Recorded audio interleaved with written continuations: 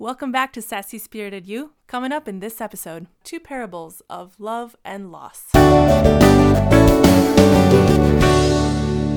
Today we're not going to have one of Vina's mantras, but we're going to focus on a very well-known saying, which is Carpe Diem, seize the day. So the reason that we're talking about seizing the day is because this year is a leap year, and we were thinking about time and what makes a day special and what makes some days not special. I was reflecting on opportunities that I've missed to make little things special. And you know how we buy something and we keep it in the cupboard and it sits there forever and never gets used. Like the special body lotion that I bought and whatever.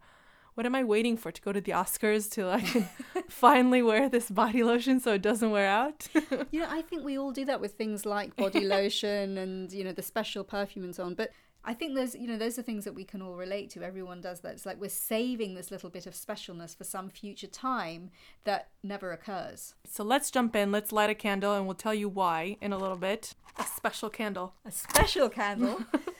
I love that vanilla smell. That candle reminds me of a missed opportunity. When I was married, on our honeymoon in fact, we found this beautiful pair of long, tall, tapered candles.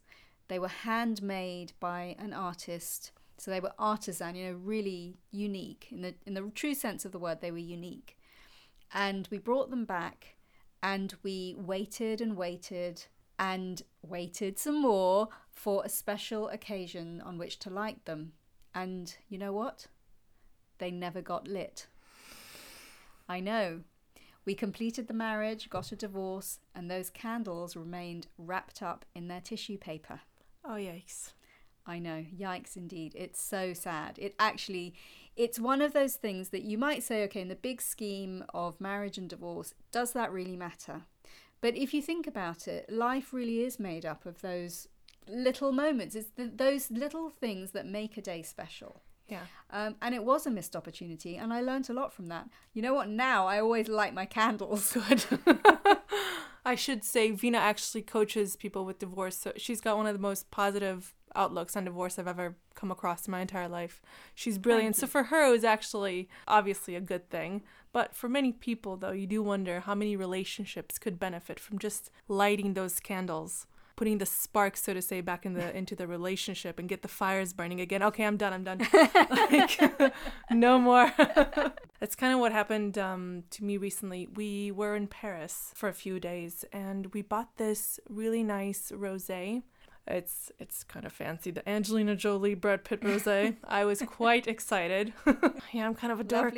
I really wanted to try it. I kept reading so much about it. We found it at this really lovely shop. We brought it back to London and of course, what did we think? We're going to save it for something special, for a special occasion. And didn't realize 3 days later, we were on our balcony just having some drinks. It was a nice Saturday afternoon. And we ran out of wine. And I'm not sure if it was just my laziness of going down to the shop to buy another bottle of wine or waiting for my boyfriend to go get one. I said, you know what? No, today is special. How cheesy.